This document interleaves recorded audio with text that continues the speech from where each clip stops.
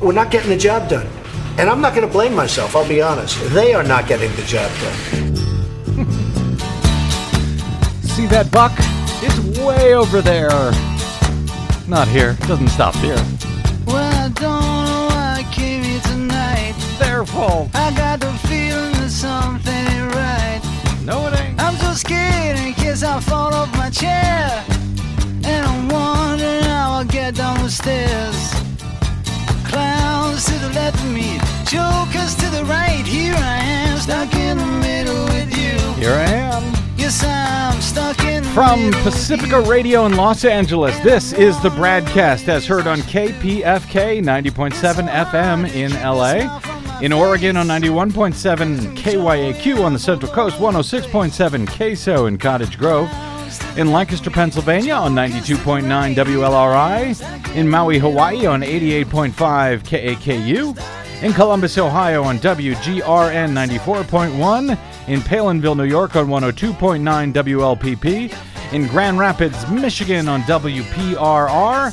In New Orleans on WHIV 102.3, in Washington, D.C. on 105.5, and in Minneapolis, St. Paul on AM 950 KTNF. We also stream coast to coast and around the globe on the internets every day on the Progressive Voices channel, Netroots Radio, Indie Media Weekly, FYI Nation, NicoleSandler.com, Radio Free Brooklyn, GDPR Revolution 99, Deprogrammed Radio, Workforce Rising, Detour Talk, and Radio Sputnik. Blanketing planet Earth 5 days a week. I'm Brad Friedman, your friendly investigative blogger, journalist, troublemaker, muckraker, and all-around fantastic fellow, says me. And me too sometimes. Oh, thank you. Sometimes. From bradblog.com, thank you very much for joining us. That was Desi Doyen, our producer. Oh, you're fantastic most of the time. Thank you for saying so. That's what we pay you for.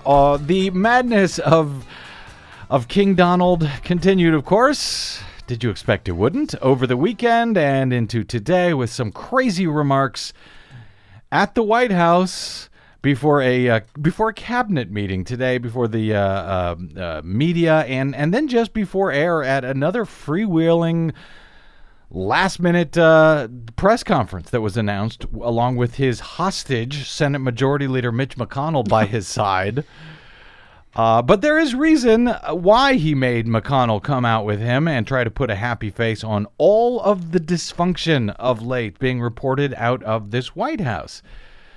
There must be, right? To send the message, everything's going great, he's doing well, he's getting along just fine with Congress. Well, we will be speaking momentarily with the one and only Heather Digby Parton of Salon and Hullabaloo about that and this crazy so-called religious, I have to say a lot of so-calls today, so-called religious right summit over the weekend where Trump also spoke. So we'll talk about that as well with Digby very shortly.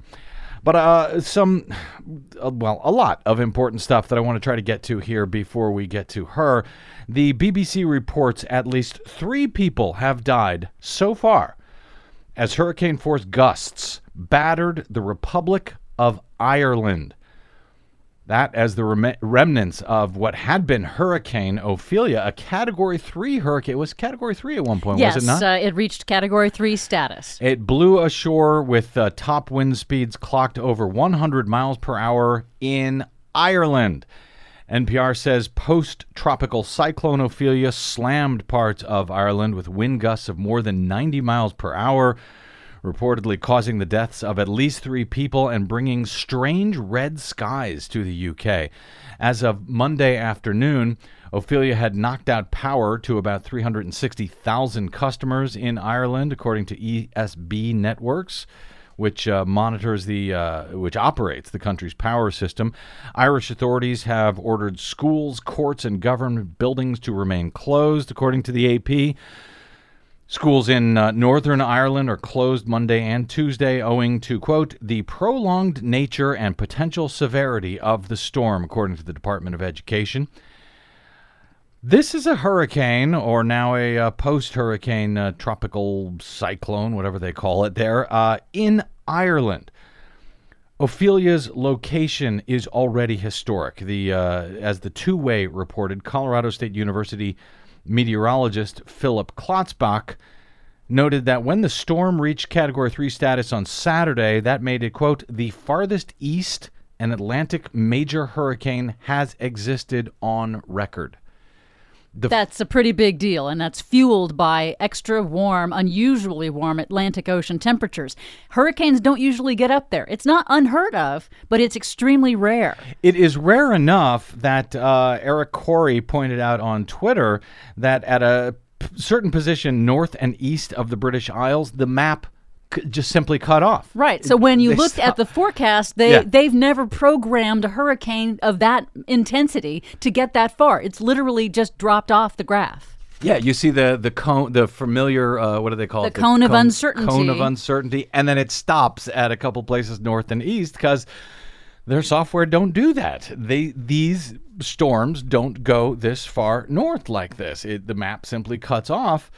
The storm winds brought warm air up through the UK, causing unseasonably high temperatures. And according to the Met Office, that red sky, do you know why that red sky was reportedly Yes, I do. there? The red sky is because hurricane force winds from Ophelia kicked up dust from Africa. Drew all the way up to England. It sucked it all in there. They say, according to the Met Office, this was drawn from the Sahara. The Sahara, yes. So all the way down from the Sahara was carried up north to Ireland in this storm. Yeah, and also the winds from Ophelia are fueling fires in Spain and Portugal. So that dust apparently at our latitudes, the Met Office says it makes the dust scatter the blue light from the sun, letting more red light through. Much as it, like a sunrise or a sunset, must now look apocalyptic. Ophelia is expected to track northeast into Northern Ireland and Scotland. So, no, nothing wrong at all. This is all totally normal. Don't be alarmed. Climate change, Chinese hoax.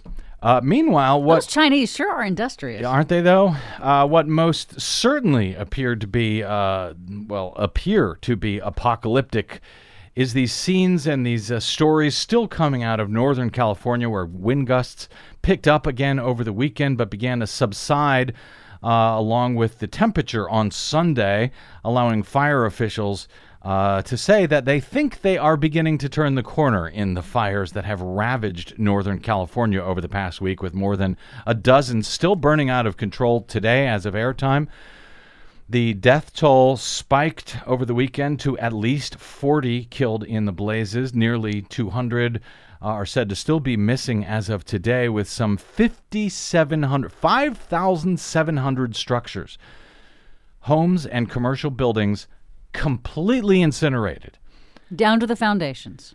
Tens of thousands are still evacuated and in shelters out here in California as the fires have scorched some 220,000 acres in Northern California wine country and other areas.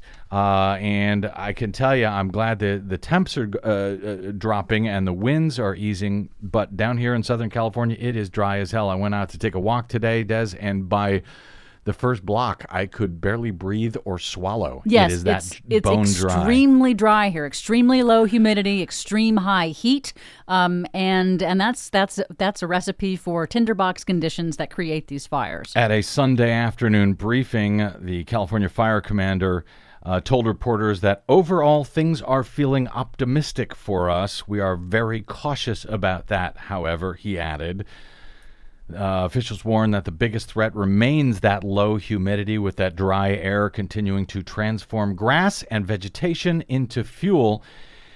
It's been drying out the mountains, said the National Weather Service forecaster Steve Anderson. It's still going to be bone dry out there overnight. More than 10,000 firefighters from California and other states and other countries, a bunch have come in all the way from Australia, are now still fighting these fires.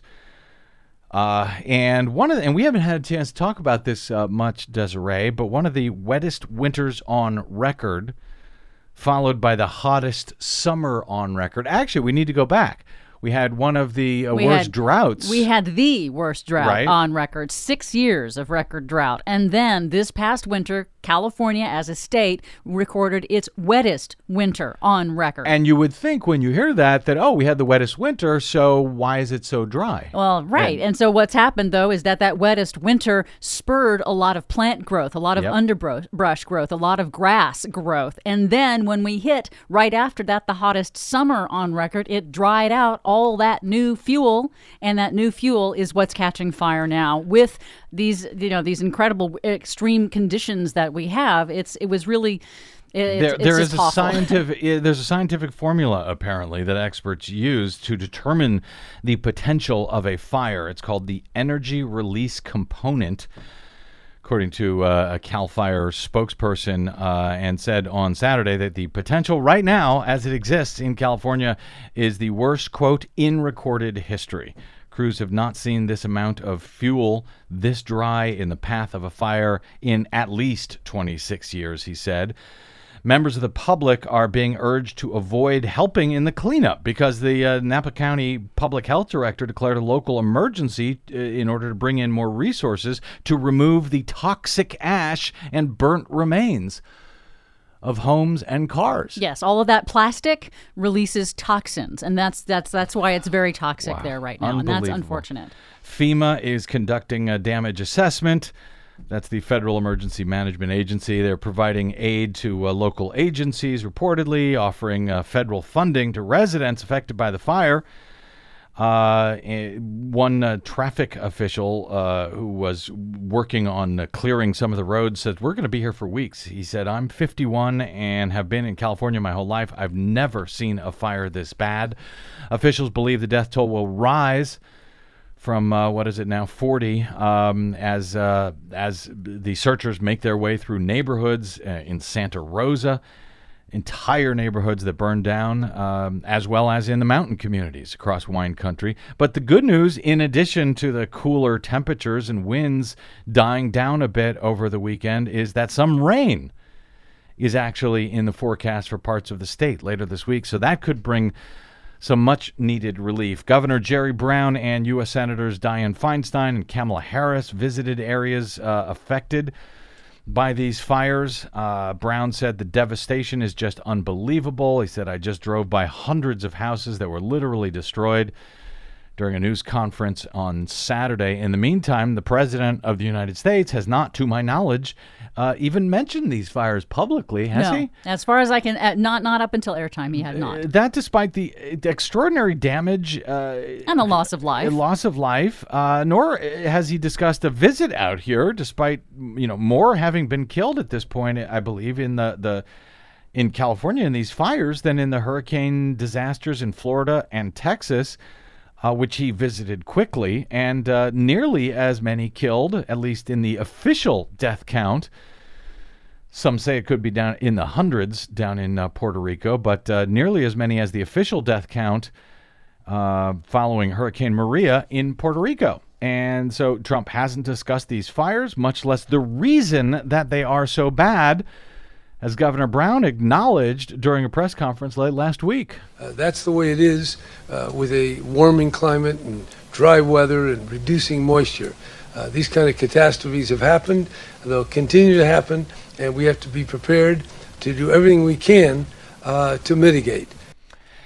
That was Jerry Brown, who is not afraid to talk about climate change, unlike our president, who is undoing everything that had been put in place by his predecessor to try to at least mitigate exactly what Jerry Brown was talking about there.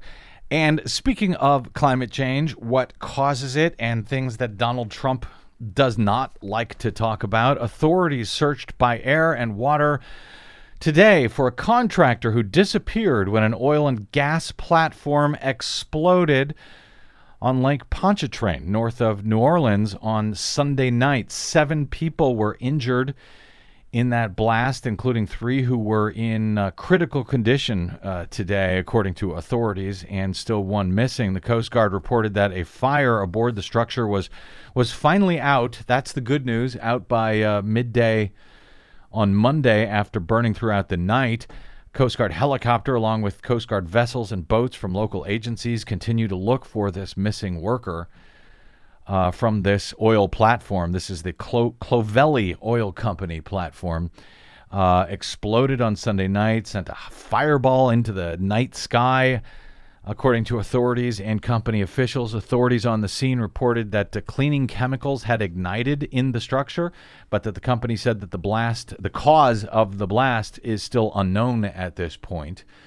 Have you heard anything more about the cause? No, I have not heard any new causes yet. You know, since the fire is only just now out, they'll have to start their investigation at that point. It sounds remarkably similar to the Deepwater Horizon explosion where natural gas kicked up through the oil rig, but it's not clear that that's what's happened No, here. it's not, because apparently a statement from Clovelly said that the 3 oil wells near the platform were shut down at the time of the explosion.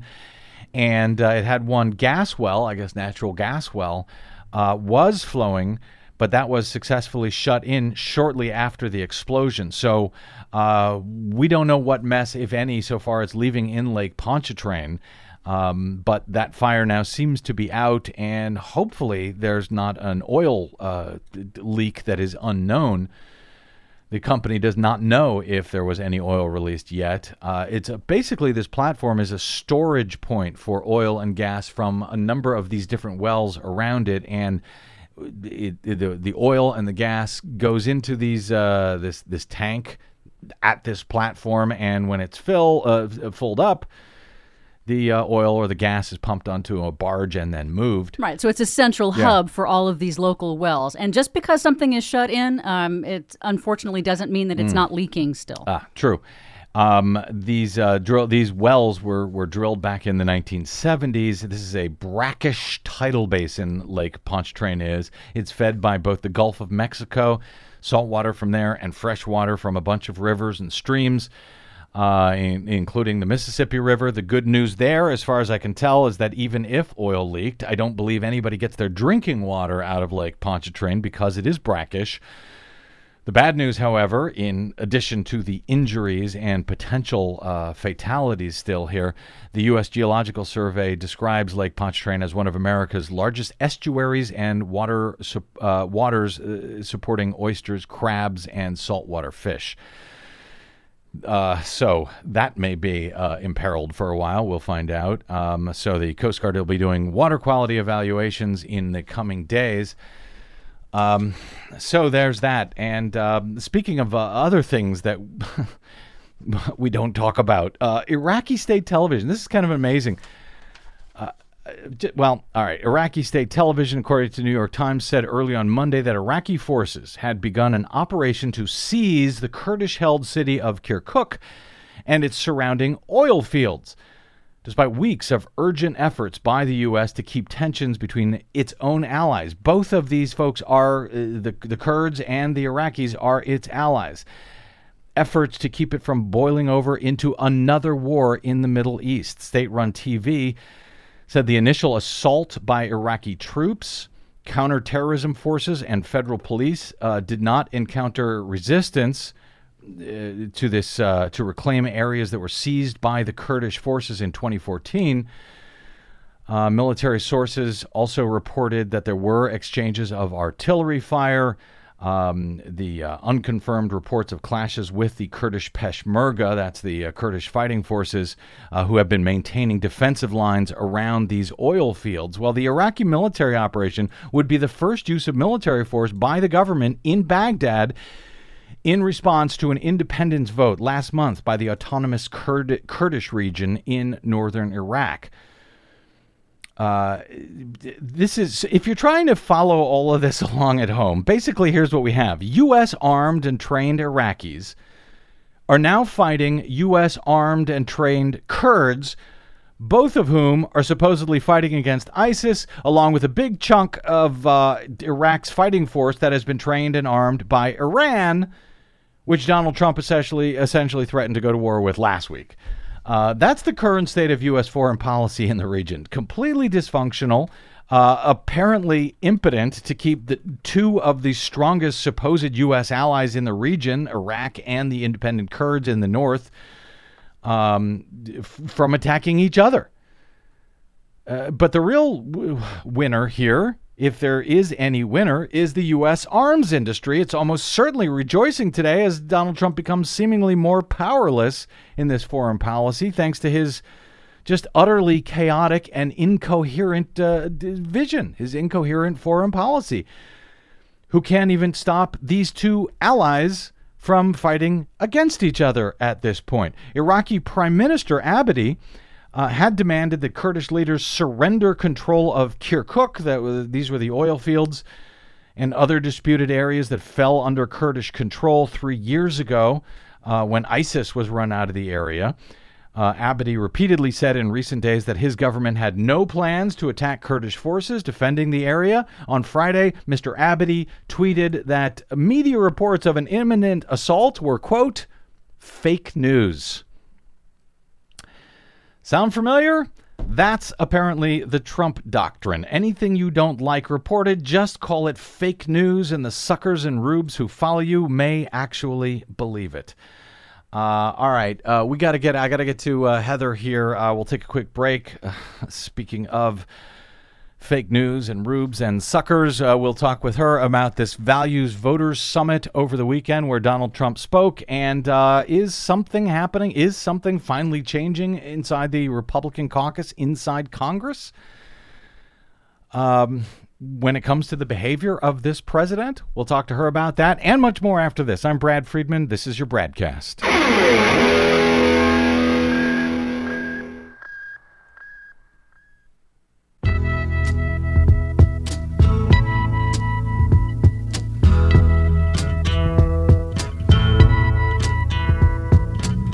There's something happening here. What it is ain't exactly clear. No, as usual, it's not. There's a man with a gun. Welcome back to the BradCast. Brad Friedman from BradBlog.com. Is something happening here? We'll talk with Heather Digby Parton very momentarily about that. Because last week, I had briefly mentioned that the Boy Scouts had announced they were allowing girls to join. I quipped at the time something like, let their right-wing outrage begin. Hey, this is Brad. If you haven't noticed by now, it's no easy feat finding facts, real facts, not alternative facts, over your public airwaves. We try to bring you real facts, truth, and clarity without fear or favor each and every day on the BradCast. But we need your help to do it. If you enjoy the show and or get something from it, please give back a bit if you can by visiting us at bradblog.com/donate. Your support helps Desi and me continue to bring you real, independent, progressive news 5 days a week over your public airwaves. We simply can't do it without your help, and that help is needed more now than ever. Please stop by bradblog.com/donate today to make a one-time donation or, even better, automated monthly support. It'll take you about 60 seconds, and you can rest easy knowing that we'll be here every day making sense of it all, or at least trying to. That's bradblog.com/donate, and thanks. Well, sure enough, over the weekend at the so-called Values Voters Summit, which is a right-wing, so-called conservative gathering in Washington, D.C., one of the nuts that was featured as one of the speakers there was a Fox News host. Now, setting aside, imagine if MSNBC, a host from there, had spoken at a far-left summit, if the far left actually had any kind of summit or gathering at all. But anyway, here was a Fox News host, Todd Starnes, who told this to the crowd. The sex and gender revolutionaries and the cultural jihadists are on the warpath. They are loud and they are proud. Just the other day, the Boy Scouts announced they will allow girls to join their once storied organization. Many of you have started hearing a phrase in the mainstream media, something called toxic masculinity. It's not just a war on boys, it's a war on men. And there are those in this country that want to feminize men. They want to criminalize masculinity. Yes, not crazy at all, Todd Starnes from Fox News. So now the Boy Scouts are cultural jihadists? What's he talking about? I don't really know. Maybe my guest will in a second. Then there was a right-wing talk radio host and National Rifle Association provocateur Dana Loesch, who said stuff like this. We are in a post-feminist era. Feminism is dead. It is dead as a doornail. It is dead. And the crowd went wild. What are these people actually talking about? I don't know. But the crowd appeared to love it. And they loved even more when the President of the United States, the first time, as I understand it, a sitting president has appeared at this conference, a president who just today at the White House blatantly lied to the American public, to the media, to everyone else about the Affordable Care Act or Obamacare no longer existing, just days before the open enrollment period for the Affordable Care Act, or Obamacare was about to begin for the entire nation. At the so-called Values Voters Summit, they loved it when Donald Trump said stuff to them like this. We are stopping cold the attacks on Judeo-Christian values. You go to department stores and they'll say Happy New Year and they'll say other things and it'll be red. They'll have it painted, but they don't say, well, guess what? We're saying Merry Christmas again. Fantastic victory, Mr. Trump. So we are stopping cold the attacks on Judeo-Christian values, he told that crowd, who you could hear, they were delighted to hear from Trump. The comment, that one in particular, led David Frum, a longtime Republican opponent of Trump's, to tweet in response to stopping cold the attacks on Judeo-Christian values. Frum tweeted, except of course for thou shalt not steal, thou shalt not commit adultery, thou shalt not bear false witness, and thou shalt not covet. Well, that's true, though David Frum, the former George W. Bush administration speechwriter, said to have penned the phrase axis of evil to describe Iraq, Iran, and North Korea in the run-up to war with Iraq, seems to have left off thou shalt not kill for some reason. I don't know why. He didn't include it in his tweet. Maybe he didn't feel comfortable mentioning that particular Judeo-Christian value in his Twittered indignation of Trump's remarks. But the shocking disclosures over the past year that Roger Ailes, the former head of Fox News, and Harvey Weinstein, now disgraced Hollywood movie mogul, that they basically led reigns of terror at the top of the political media and entertainment world for decades, brings Trump's behavior once more into sharp relief. One would assume that America's conservative Christians would be totally appalled. Instead, as Heather Digby Parton notes at Salon, this past weekend, Trump became the first sitting president to attend the Family Research Council's annual gathering, the Values Voters Summit, where he received a hero's welcome. She writes, she goes on to say, perhaps that's not surprising. Despite Trump's long record of immoral behavior, white conservative evangelicals are among the most fervent and loyal of his supporters. Still, for some reason, a Reuters poll last month found that more than 60% of white evangelicals still back him. According to Trump, their shared values are the most important of all. Speaking at that summit, he said George Washington said that religion and morality are indispensable to America's happiness, really prosperity, and totally to its success. It's our faith and our values that inspires us to give with charity, to act with courage, and to sacrifice for what we know is right. That was Donald Trump this weekend. You just have to laugh, writes Digby. I'd love to, but it all doesn't seem quite as funny as maybe it used to be. Joining us now to talk about that and more is the one and only Heather Digby Parton, often known as simply Digby. She's the creator of the long-running Hullabaloo blog, a regular contributor at Salon.com, winner of the Sidney Hillman Prize for Opinion and Analysis Journalism. And, well, she's, of course, a longtime friend of the BradCast. Hey, Heather, welcome back to the BradCast. Oh, thanks for having me, Brad.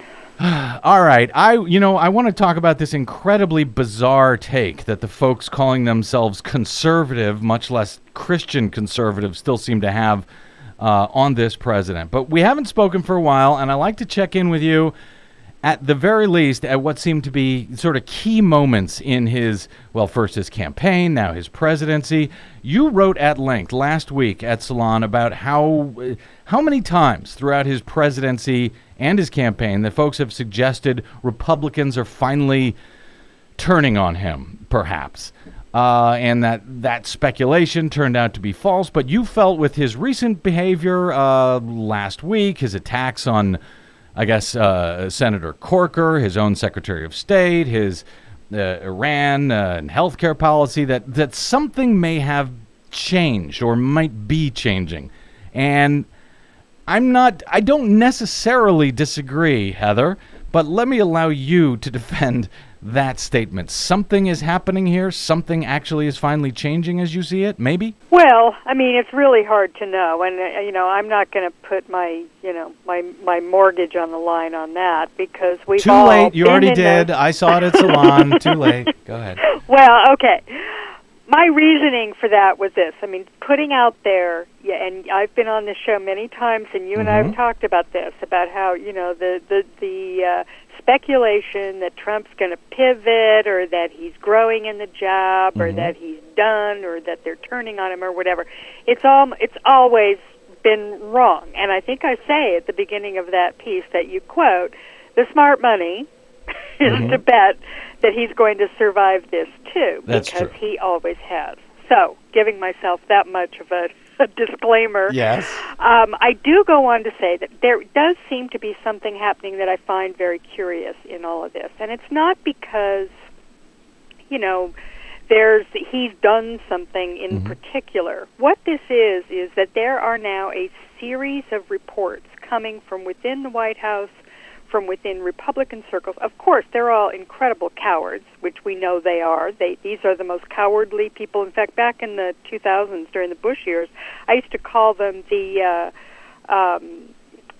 invertebrate caucus. And people always thought I was talking about the Democrats. I'm going, no, it's the Republicans. They're the ones who just, they don't have any any sense of independence. They're always just going right along with the crowd. They never, ever buck the system. I mean, Democrats are almost as bad, but they're actually a little bit better when it comes to that sort of thing. In any case, all of these ideas that there's going to be some big revolt or whatever are usually wildly overstated. But this is coming from, I mean, we've got reporters in the Washington Post, for instance, who are saying they've got 18 sources on stories about Trump's behavior.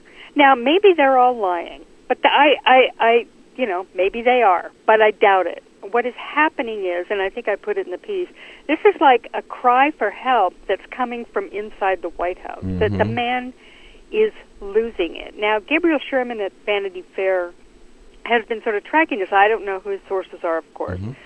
But he's a very provocative writer, and he wrote the book on Roger Ailes long before it actually was revealed that Ailes was running basically a brothel in Fox News, and that all these the women that worked there were subject to this horrifying sort of coercion from the guy on top. So I tend to think that he's a guy who obviously has good sources, and the stuff he's been writing in Vanity Fair is really stunning. I mean, this is, Trump running around saying, I hate everyone in the White House, I can't stand it, watching TV all day long in the Oval Office, and basically they're trying to keep him from doing the sort of thing that he did today, which was hold a freewheeling press conference. And stick his foot in his mouth. I don't know how many dozens of times that he did, but with Corker coming forward the way he did last week, and has been kind of leading up to for a long time, for several months, saying that the guy, he's unprepared. It's nothing but chaos. He's Corker talking about Trump, saying about that Trump, he's right, and that the Secretary Tillerson and James Mattis are the only, and John Kelly, the chief of staff, are the only ones separating this country from chaos. Yeah, right. And and I'm very skeptical about the whole Mattis, McMaster, Tillerson, triumvirate of alleged grown-ups. I mean, to me, I think there's a good case to be made that they're enablers, not that they're, doing anything, that's really useful. I mean, I keep wondering, maybe they need to resign en masse if this is really happening and tell the world what's going on. I mean, maybe that's what needs to happen, because this is very, very dangerous. I mean, the stuff it'd be one thing if this was just sort of domestic churning, with, Mitch McConnell and Trump having battles and what have you. That's interesting and that's fine, but there are real consequences to what's going on,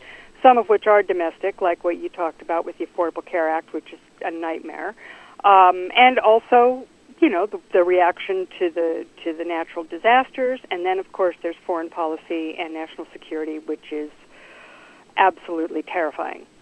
This guy can really do some damage. So, and it seems like it's just getting farther and far. It was one thing to have these positions, to have these statements. The Affordable Care Act is a disaster. Iran, it's the worst deal ever made. It's one thing to say that when you're on the stump. It's even early in a presidency. But then once you get confronted with the facts and everyone else is saying, yes, Iran is complying with the deal.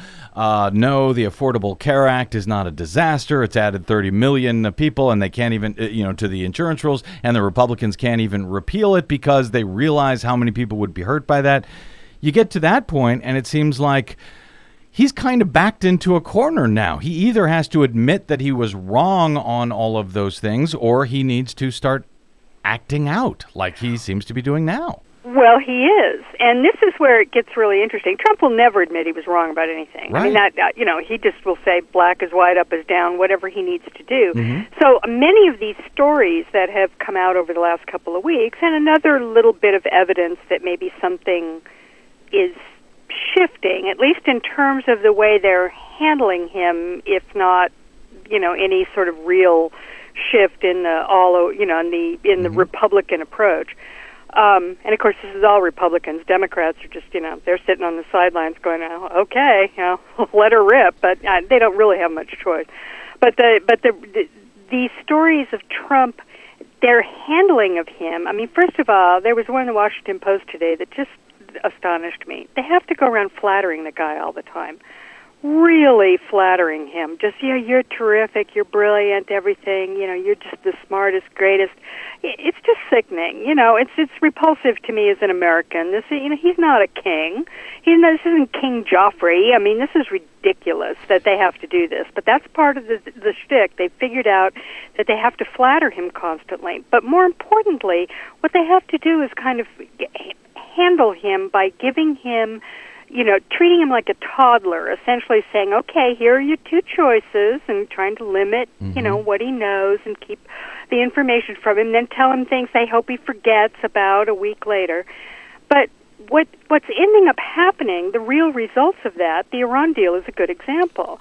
He wants to end that deal because that's what he promised to do when he was in the, on the campaign trail, and he's just really loath to admit that he was wrong about that. So they've got him, decertifying it and then sending him to Congress, and basically punting to Congress on the thing. Right. Well, that's a terrible thing to do too. You know what I mean? I mean, it's okay. I guess it's better than him just basically saying, "All right, that's it," and tearing the thing up. But it's not good. No, it buys us time, it seems, at best. And you're right. This idea, and we've been covering a lot of these stories as well. His reports that he was absolutely livid to hear once again that Iran was indeed honoring the anti-nuclear agreement and the way that they treat him. You actually pointed out, I think this was a few weeks back, maybe a couple of months back, you highlighted this Twilight Zone episode, which was perfect, that people should remember, with little Ronnie Howard, right? No, actually, it was Billy Mooney. Billy Mooney. That's right. Billy Mooney was called "It's a Good Life." Right, that's right. And who they were everyone in this town, I'm sure folks remember this, were afraid. Terrified of this little boy because he had some sort of power that when he got mad at people, wanted to turn them into monsters or kill them, they would die. Here was, I think, we do have a little clip of that. Go ahead, Des. Why, that's real good, whatever it is. Why, that's real fine that you done that. That's real fine, Anthony.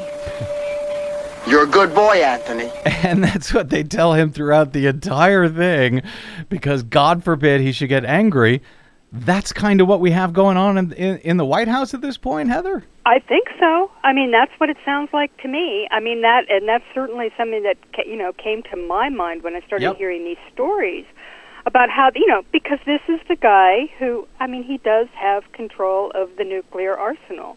And, speaking of which, one of the big stories that came out as part of this whole kind of unfolding of this new chapter, whether it's the final chapter or it's just another one, is about, him calling, Rex Tillerson calling him an effing moron last summer. Yep. And the reason that he did that was there were two meetings that were held, and they were both obviously national security and foreign policy meetings. One of them was at the White House, where he told, and we all had heard about this earlier, there were a lot of people there, and he told the story about how he'd heard from some veterans from Afghanistan who told him that none of the generals were telling him the right thing, that they didn't know anything, that NATO was letting everybody down, and was very upset to find out that that the United States didn't have all the mineral rights. How obsessed he is with stealing the resources, to the victors belong the spoils, etc. And he said in that meeting that, he told the story about the 21 Club, about how he remembered his friend who ran the 21 Club shut him down for a year and had experts come in. Restaurant in New York City. Right, a restaurant, sorry. Yeah, that's all right. And that the lesson here, the parable, was that they should have asked the wait staff rather than call in experts, and that they lost all kinds of money because they were closed for a year listening to experts who didn't really know what they were doing. Well, that's cute, except for the fact it wasn't true at all. It's a complete lie. The 21 Club, he made it up. The 21 Club did not close down for a year. It was closed for something like 4 weeks. And the whole thing was nonsense. But they came away from that meeting, the principals who were in there, all the experts and the members of the Pentagon and the State Department and what have you, out of there going, oh my God, this guy's really, infantile. His worldview is scary, stupid. So they set up a meeting for the next day at the Pentagon where they realized that they had to outline for Trump what American power was, where they were deployed around the world, the history of American, the American security umbrella after World War II. The guy really is an effing moron. And in the course of that, they show him a slide that they had prepared showing the nuclear arsenal, which at one point had 32,000 nukes, which was sometime in 1969, the height of the Cold War, and has since been reduced over the course of many years of détente and non-proliferation agreements, et cetera, to the point where it is now about 4,000. Of course, the nukes are much more modern, and it's a much different capability than it was at the time. Trump apparently looked at that and said, why don't we have that many anymore? I want that many.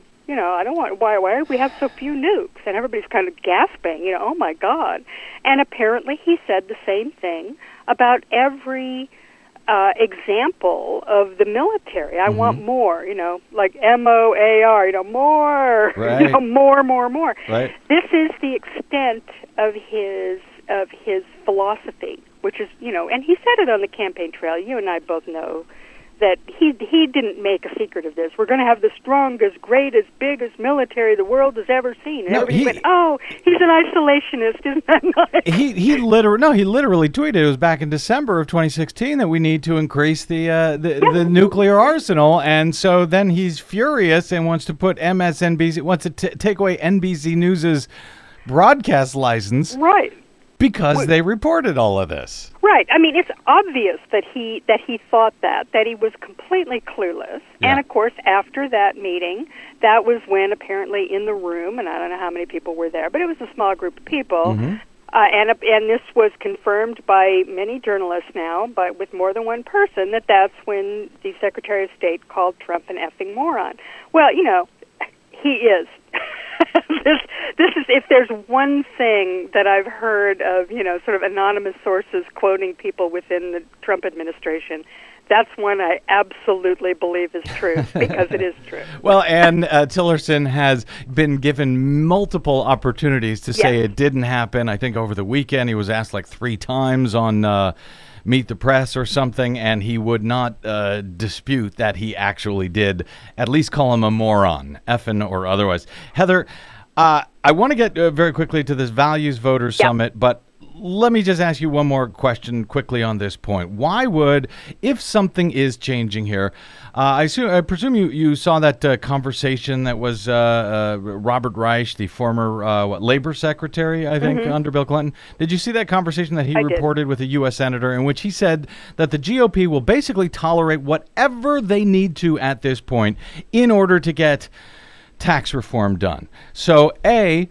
why would the GOP, the members of Congress, suddenly change now when reportedly all they want is tax reform? And B, why wouldn't they change now? You got Mike Pence. I mean, if you do get rid of Donald Trump, you still have Mike Pence, who agrees with everything this president has to say, basically, and is probably better at pulling off policy without the sort of firestorms that Donald Trump lights every day. So, A, why would they change now? And B, why don't they change now? Well, I wish I knew. I mean, I suspect that it's because they've been spooked by this idea that their base is going to turn on them. So they're all afraid of losing their seats, which makes them really cowardly.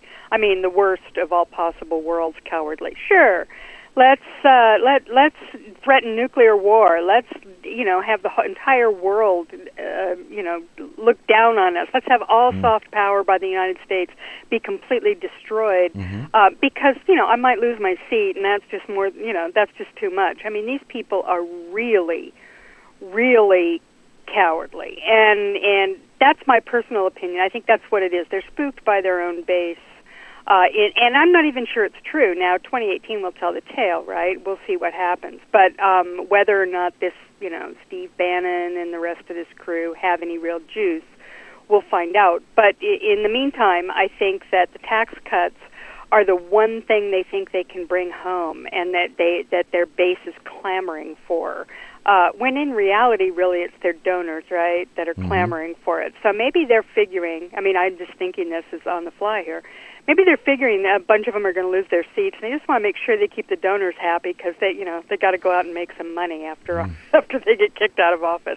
I don't know, but it is a really if you ever thought that these guys were patriots, and I love these people just talking about the flag and forcing everybody to stand at attention for freedom and liberty, all these people, they don't have the guts to actually stand up for the country when a maniac is running things, and they have the power to do something about it. So don't count on them. That's very troubling. But speaking of what their base is clamoring for, let's do this. Sit tight, Heather Digby Parton. We're going to take a quick break, and we'll come back and talk about that Values Voters Summit and what the hell these so-called religious right voters must actually be thinking at this point about Donald Trump. Why is it they still love him, knowing what they surely do, don't they? Quick break, and we'll come back with Digby right after this. I'm Brad Friedman. This is your BradCast.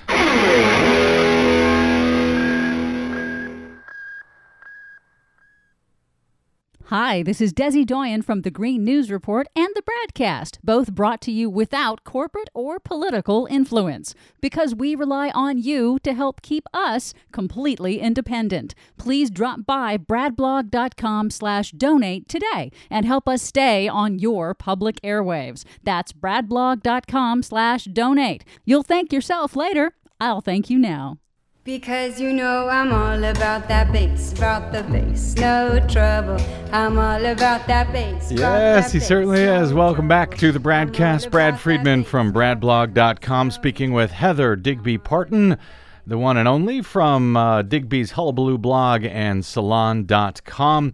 Heather, you mentioned before the break that talking about what their base, what the GOP base, Donald Trump's base, is clamoring for. So, speaking of the base, who still are rallying around this president for some reason, specifically the Family Research Council's Values Voters Summit over the weekend in D.C. Think Progress interviewed some of the attendees at that summit who said things like, "I love President Trump. He's really evolved. He has a biblical worldview now as opposed to just a billionaire's worldview." These are direct quotes that Think Progress reported from various sources. Where and how is it possible that those folks can have that impression given so much of what we know about this president, even, going back to, what was it, the summer of 2016, the Hollywood Access tape, the things he said, I won't bother repeating those here. All of the women who have stepped forward. How is it that people who, I guess, call themselves Christian do not see all of these things that people with eyeballs and ears actually seem to be able to see and hear? How can that still be the case this long into this? I know, and I find it astonishing too. Now, a lot of people, and I've been kind of going back and forth with some other people on this as well, who are pointing out, and I think it's fair to at least point this out, that these people, there is a right-wing media bubble that is, very, very tight. Mm-hmm. It is, and, I think it's exacerbated by social media, Facebook in particular, and a lot of these people are just living in a world where they may not actually, if you look at Fox News, I have never seen, we know Fox is bad, mm-hmm. and that it's been a propaganda arm for the Republican Party from the very beginning. Mm-hmm. This is something new. They are in a completely different universe. They're not reporting a lot of this. So if people are depending on that and depending on talk radio and their Facebook friends and all of this, they may not be getting the full picture. I'm ready to grant that. Yeah. On the other hand, I also think these people are adults. I think many of those people at the Values Voters Summit, those are political activists. I find it a little hard to believe that they're not getting any of this, that they're not seeing anything, that they're just so completely oblivious that they don't even know, that they don't even see the crudeness of Donald Trump. Just the coarseness of him, the kind of piggishness of him. And I'm not just talking in terms of the sexual harassment, although that certainly was a huge story, and I know they all saw that. But let's just assume that, they've blanked it out for their own reasons. Just, observing him at all. He's a disgusting human being. He's repulsive. And the idea that these Christians are seeing him as some godly creature who is, somehow has a biblical worldview. Well, I guess if you want to get really Old Testament about it, I guess in some ways he does. But, it's not really, this is not what I had ever thought growing up was the standard Christian worldview. Now, it has to be said that a lot of these people, this is the Christian right, and they're white. Now, there are plenty of evangelicals and even conservative Christians in this country who are people of color, Hispanic and African American, and they're not seeing this in him. They're not living in that world. So, some of this has to do with their particular demographic orientation, let me just put it that way.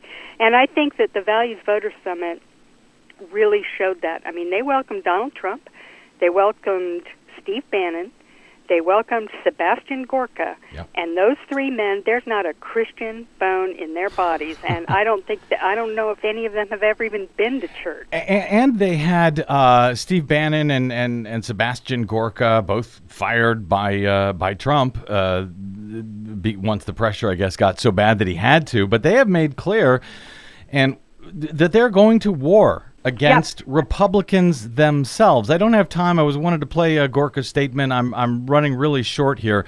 But, Heather, it occurs to me that, even with these guys who are declaring war on Republicans themselves, the Republican Party back in George W. Bush's day and David Frum's day, since I mentioned him earlier, but even going back to Ronald Reagan, they essentially decided that they needed to have the far-right religious nuts as part of the Republican coalition pretty much in order to survive. And similarly, I'm wondering now, Have they just realized, well, our numbers are getting smaller and smaller, and so for the far-right religious nuts, they have realized that they need white nationalism as a faction to survive, or have they really always been the same faction, Heather? Well, I think they may have always been the same faction, but I think that there's more of a conscious recognition of this as being part of their philosophy. And, and the ways that they're coming at this is through their Islamophobia. The Sharia law stuff, the fact that Muslims are, the stuff they were saying at this Values Voter Summit, it was hideous. I mean, they're bringing diseases. The Muslims are bringing diseases. They're infecting good Americans. They're rapists. All the same stuff that Trump was saying about Mexicans. They're saying about Muslims at the Values Voter Summit. So I think they're coming at it that way. We're protecting our religion. And apparently feminists. My God. Boy Scouts. And, take your pick. Liberals, Democrats, the left. I mean, there was one attack. In fact, Sebastian Gorka, his quote, which you were probably going to say, was, they don't realize how much more damage we can do to the left from the outside, which was kind of like creepy, considering he's an actual real-life medal-wearing Nazi. I was kind of like, oh my God, whoa. It's getting scary. Heather, I got to get out. It's each and every day is scarier than the next. So we'll be calling you on the next very scary day. I wanted to there was I don't have time. Never mind. But suffice to say, I think you're absolutely right. The Democrats and the nation as a whole are still wildly underestimating the damage of Fox News and political right-wing radio and the damage that does and that puts into people's brain and what Democrats are facing with a brainwashed group of supporters like those at the Values Voter Summit. Heather Digby Parton, check out her work on alt-right meets Christian right, a marriage made in hell at salon.com today, and so much more over there. You should also visit her regularly at digbysblog.blogspot.com and follow her on the Twitters at Digby56. Thank you so much, Heather. We'll talk again soon. Thanks, Brad. Thanks for having me. You bet. Okay, before we go, by way of a public service announcement, I guess, very quickly, here's what Donald Trump said before a cabinet meeting today in the White House. Go ahead. Obamacare is finished. It's dead. It's gone. It's no longer, you shouldn't even mention, it's gone. There is no such thing as Obamacare anymore. It is and I said this years ago, it's a concept that couldn't have worked.